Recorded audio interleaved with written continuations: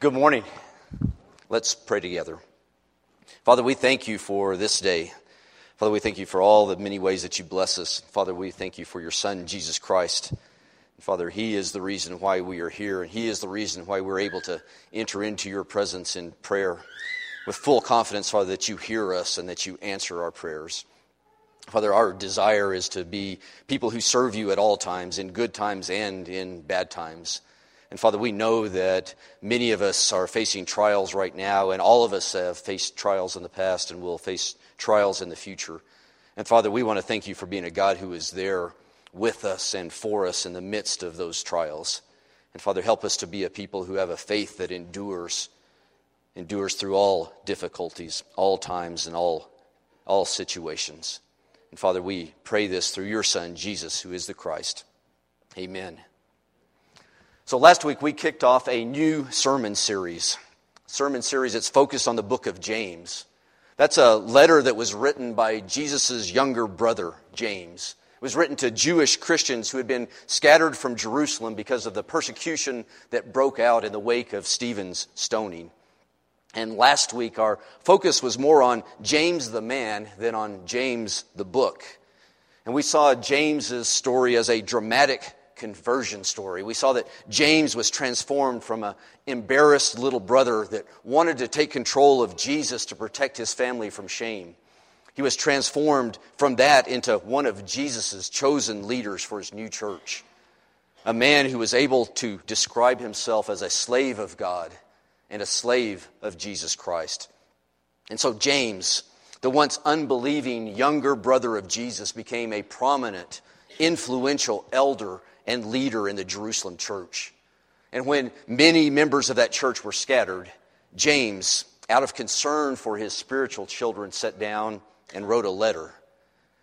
He wrote a letter of advice, a letter of counsel. Advice and counsel that James knew he couldn't deliver in person, but it's advice and counsel that he knew that they needed. And it's advice and counsel that he knew they would continue to need. And so as we read James's letter, it's clear that he's anticipating questions that these new Christians would have. He's anticipating questions that would be common to people who are now living far from home and far from their families. He's anticipating questions that would be common to people who have been uprooted and who've been placed in very difficult situations. And we're going to look at the first question that James anticipates. He anticipates the question from his distressed and scattered people. He anticipates the question of, what do we do? What do we do about our difficult situations? He knows that they're going to want to know, how should we view these trying times that we're going through? How should we react to these trials that we are facing? How do we get through these trials? So let's listen once more to James's response to those questions. James responds by saying, "Consider it pure joy, my brothers, whenever you face trials of many kinds, because you know that the testing of your faith develops endurance. And endurance must finish its work so that you may be mature and complete, not lacking in anything." So James answers this way. What do you do about your difficult situations? James says you should consider them as pure joy. How should you view your trying times? James says you should view them with joy. How should you react to these trials that you are facing? James said you should react to them with joy. How do you get through your trials? James says you get through them with joy. And I think our natural reaction to those answers when we hear James's response is a question of our own. It's like, James, are you kidding me? That's your answer? Consider it pure joy whenever you face trials. In our small groups this week, we'll talk about times in our lives when our lives were filled with joy. And I imagine for most of us, when we're thinking about the times when there was the most joy in our life, we won't be thinking about times when we were going through very significant trials. So surely James can't be serious. Consider it pure joy whenever you face trials of many kinds. What kind of counsel is that? What kind of advice is that? How can that be helpful for people who are going through trials? But we need to know that James is serious. He's not kidding. And this is good counsel. This is good advice. It's wise advice for Christians who are facing trials then, and it's wise advice for us as we go through our trials today.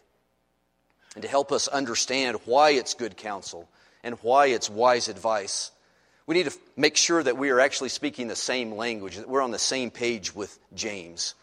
We need to understand what James meant when he used some of the terms that we read in this scripture. And the first term that we really need to understand is what James meant when he talks about trials. When James is talking about trials, what is he talking about? Here in the first part of the letter, James isn't talking about the work of Satan. He's not talking about Satan's temptations. James is going to talk about those things. He's going to talk about them a little bit later in this chapter in verse 13 and following. And we'll talk about that next week. But here he's talking about trials, not about temptations.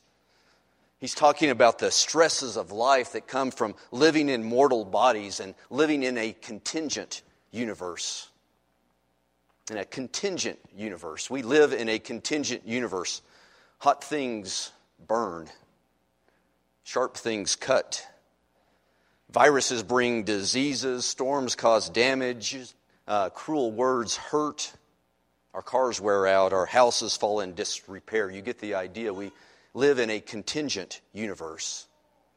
And when James is talking about trials, he's talking about an incredibly broad and incredibly diverse set of circumstances that might befall us.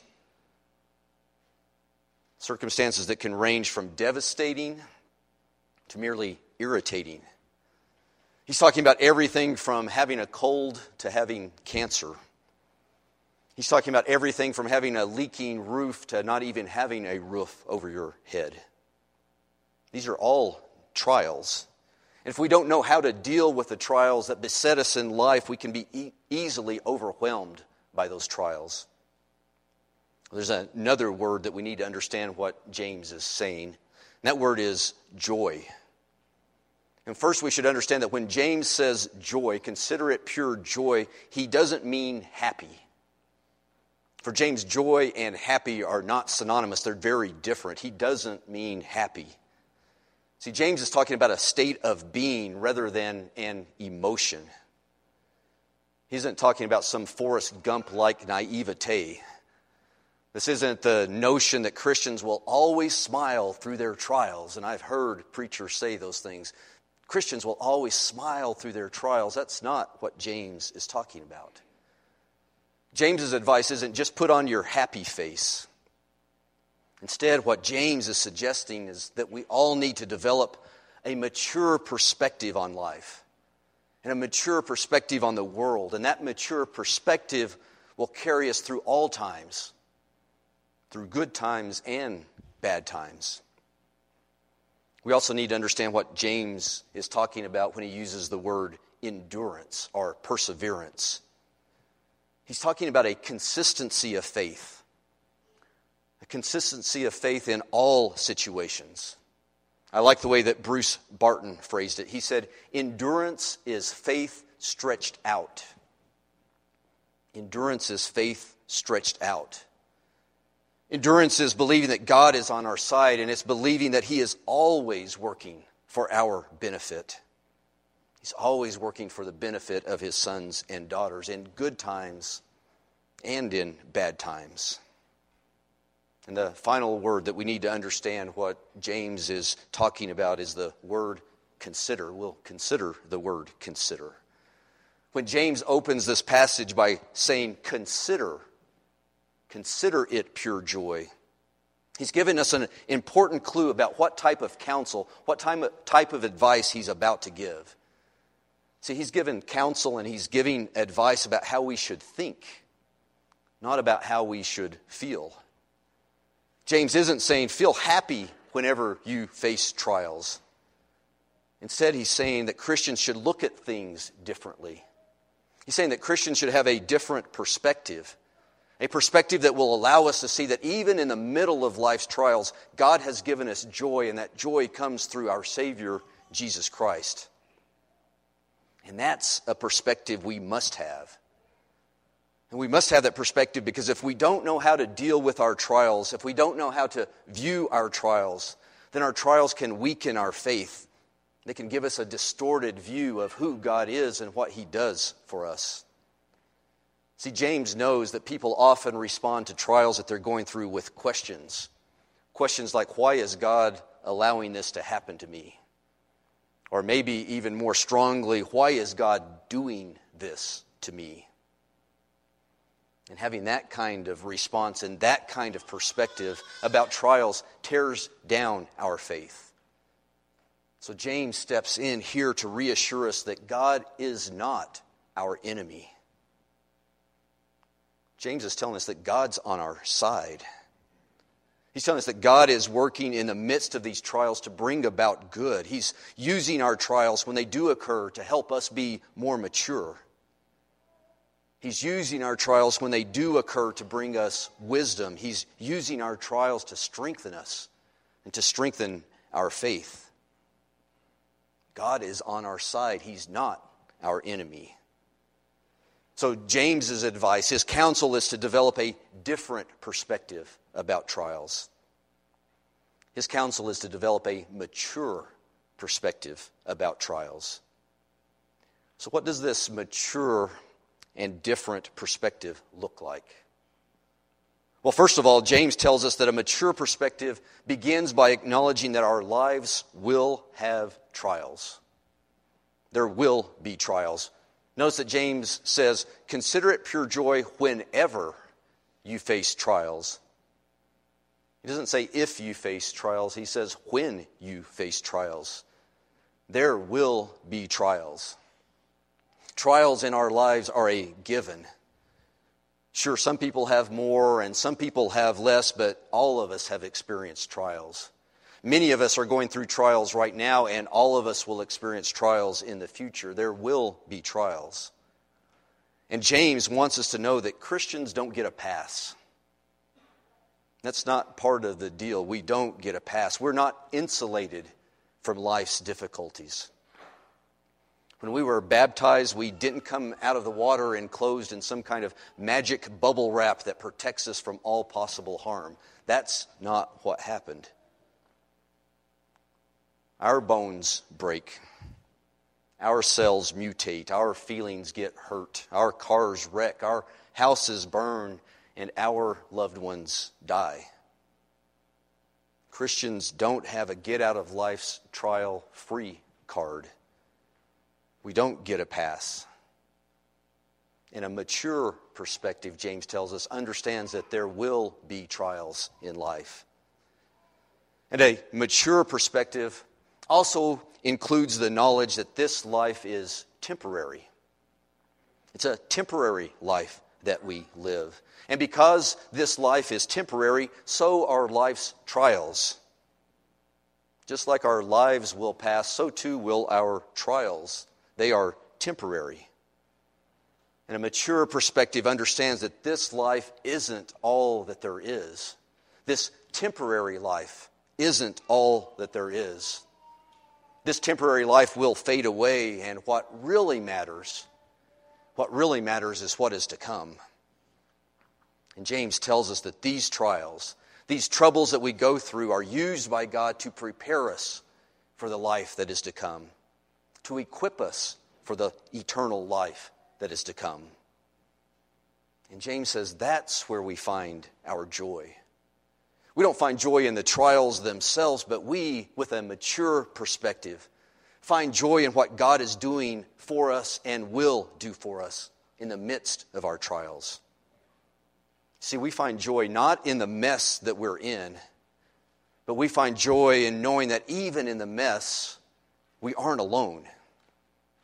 God is with us. God is always with us. We began the service by reading the 23rd Psalm, and I'm going to read part of that again. It says, "The Lord is my shepherd. I shall not be in want. He makes me lie down in green pastures. He leads me beside quiet waters. He restores my soul. He guides me in paths of righteousness for His name's sake. And even though I walk through the valley of the shadow of death, I will fear no evil, for You, for God, are with me. Your rod and your staff, they comfort me. You prepare a table for me in the presence of my enemies, and you anoint my head with oil. My cup overflows. Surely goodness and love will follow me all the days of my life, and I will dwell in the house of the Lord forever. Even in the valley of the shadow of death, joy can be found because God is with us there. What does a mature perspective look like? Well, let's listen to James again. He says, "Consider it pure joy, my brothers, when you face trials of many kinds, because you know that the testing of your faith develops endurance. And endurance must finish its work so that you may be mature and complete, not lacking in anything." See, this mature perspective that James is talking about finds joy, not in the mess that we're in, but joy in our persevering faith, joy in our enduring faith, joy in our faith that's stretched out through the trials.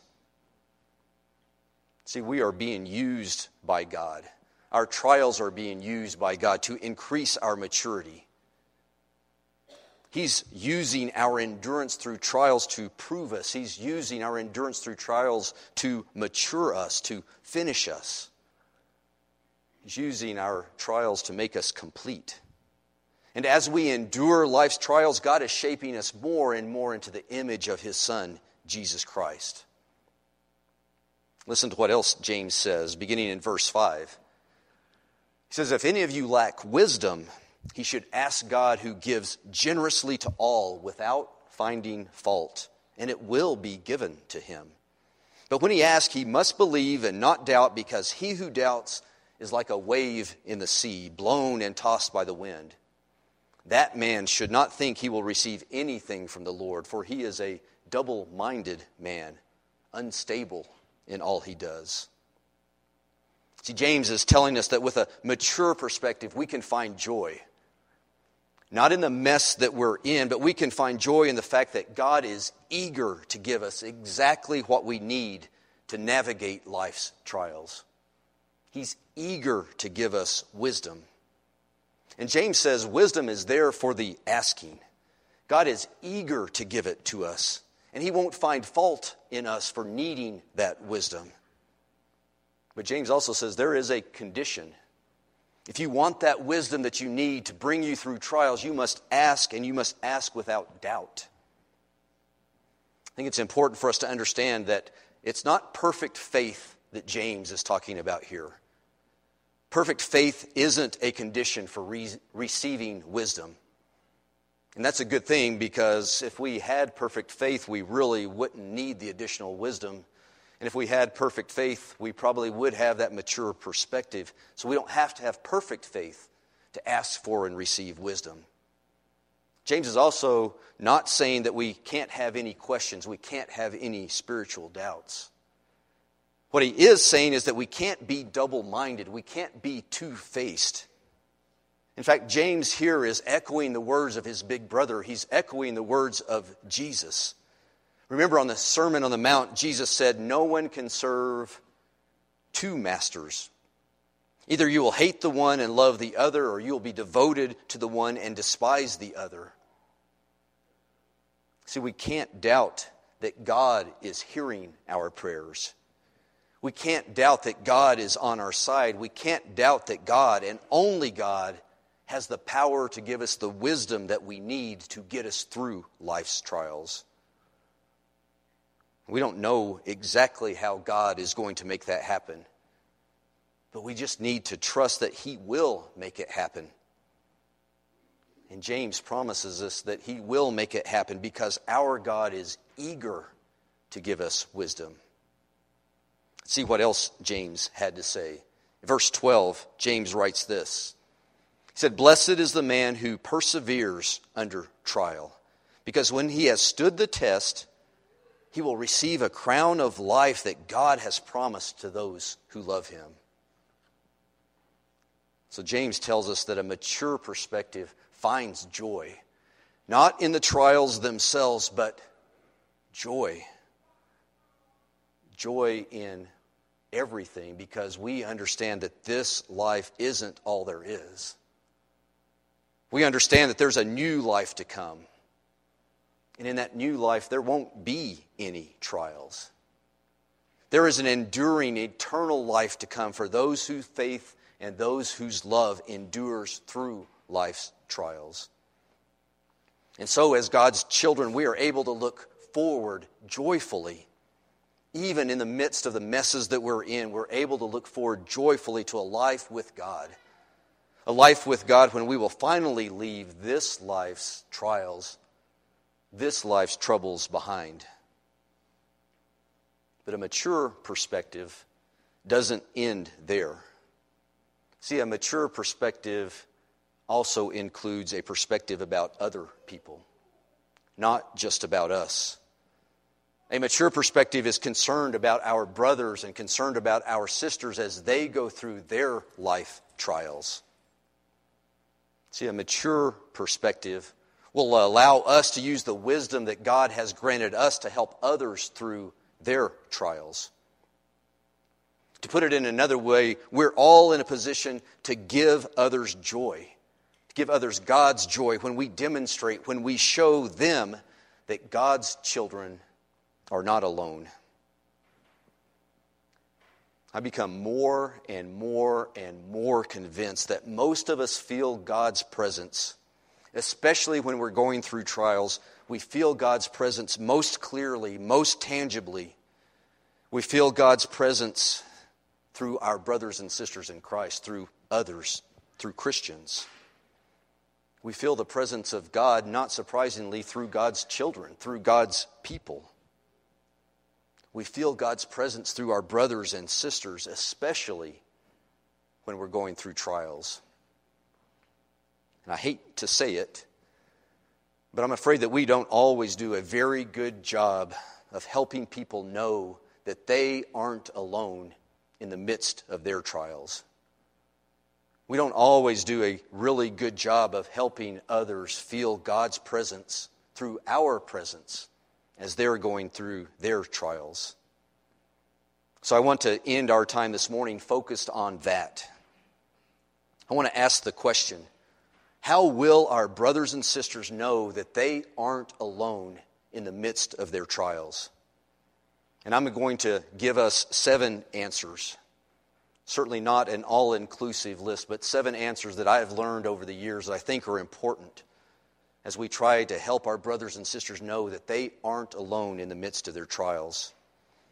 5 of those answers are things that we will do to help them know that they aren't alone. And 2 of those things are things that we will not do.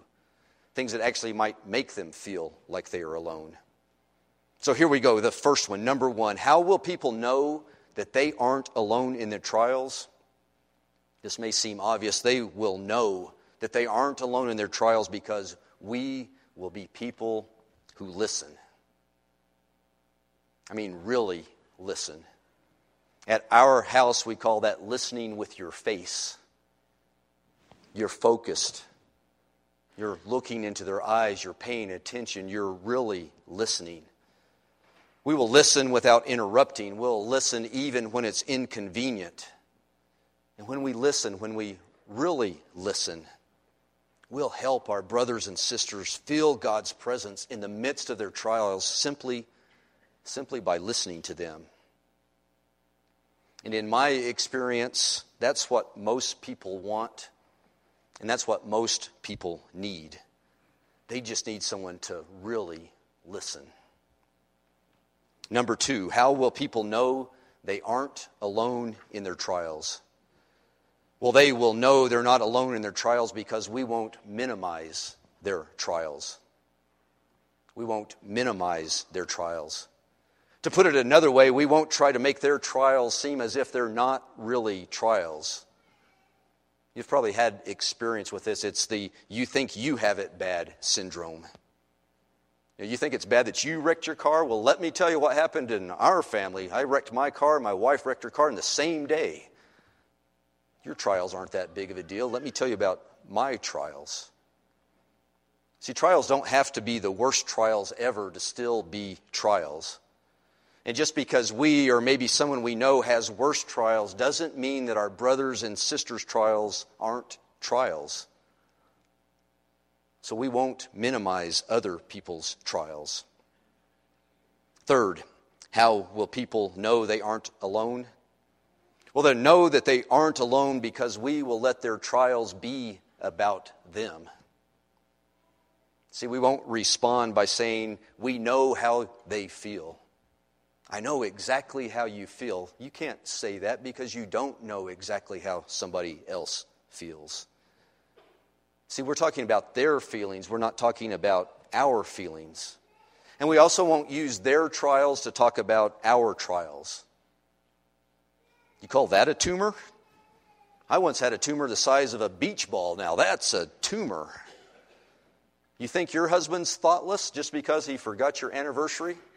My husband forgot our wedding day. It's not about your trials, it's about my trials. And see, what we will do is we will let their trials be about them and not about us. Fourth thing that we will do, we will not judge their emotions. We'll not yet use this phrase, you shouldn't feel that way. Because people feel the way that they feel, and they need to be able to express their emotions. And we need to be able to listen to those emotions, even when those emotions are difficult to hear. So when someone says, I feel like God doesn't even hear me anymore, it's much better to say, I can see how you might feel that way. It's much better to say that than you shouldn't feel that way. See, we'll be people who won't judge other people's emotions. The fifth thing that we will do is we will let other people's trials bring us to our knees. We will pray for our brothers and sisters in the midst of their trials. We will pray for God to give them strength, and we will pray for God to give them the wisdom that they need to bring them through their trials. And we will also pray that God will give us strength and God will give us wisdom so we can help them through their trials and help them feel God's presence in their lives. See, one of the most powerful things that we can do is certainly to pray. But sometimes we miss a second step in that, and that's letting people know that we are praying for them. We should be sending notes. We should be sending texts. We should be sending emails. We should be sending out texts that say, I just finished praying for you.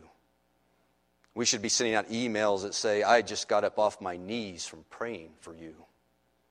And notes to people letting them know that they're in our thoughts and our prayers to help them feel God's presence in their life and help them through the trials that they're facing.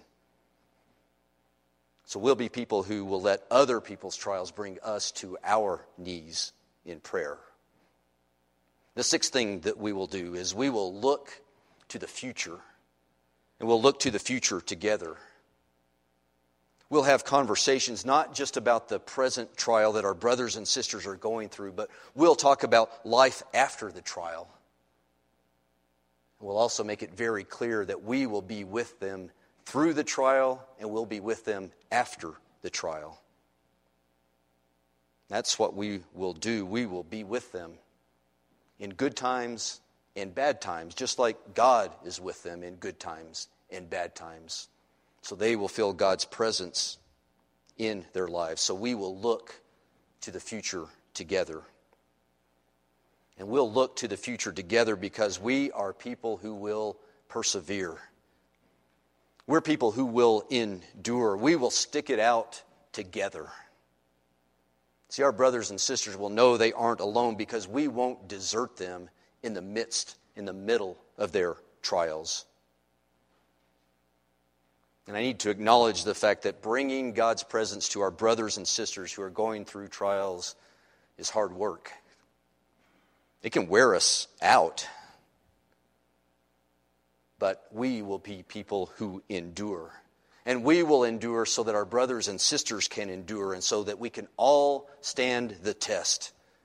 And so that we can all receive the crown of life that God has promised to those who love Him. You know, we live in a world that often has very different things to say and has a very different perspective. We live in a world that has a perspective that says that the only things that really matter in this life is what happens in this life. We live in a world that has a perspective that says, well, some people are just lucky and some people are just unlucky. But you know, whatever happens here is all there is. And James reminds us, and I want to remind us this morning, that this isn't all there is. So my encouragement is James's encouragement. Let's develop a mature perspective about life's inevitable trials. God is not our enemy. God is for us. God is working with us. God is giving us wisdom. And God is perfecting us through our trials. So Netherwood, let us be people who have a faith that stretches out through every situation. Let us be a people who find joy in being God's children. And let us be a people who bring that joy to others by bringing God's presence, by bringing God's love, by bringing God's light into their dark trials. And then we'll be the family that God calls us to be. And I also want to say this morning that you may be here and you may be in the midst of one of life's trials. And we want you to know that we do want to help. More importantly, we want you to know that God wants to help you through your trials. God is eager to help. God is eager to give you the wisdom that you need to bring you through your trials. So won't you let us know about your trials? Won't you let your trials bring us to our knees in prayer? Won't you bring your trials to God today so that He can generously give you what He wants to give you, His wisdom to bring you through trials? Won't you let us pray with you for His wisdom? Won't you let us pray for that together? You can let us know about trials that you may be going through in a couple of different ways. Traditionally, we stand up, we have an invitation song, and you can walk to the front and you can let us know about trials that you're going through, and we will pray for you and for your wisdom to get through those trials. It may be more comfortable for you, though, to do that in a more private setting. We have a couple of men, a couple of our elders that will be in room 104. They are there specifically to pray for and pray with people who are going through difficult times. So as we're singing the song, as we're standing up together, you can make your way to the back, ask for directions to room 104, and you can know that you will be prayed for by these men, prayed for in the midst of your trials. God is with us, and God does give generously to us. And let's stand together, and let's praise our God together.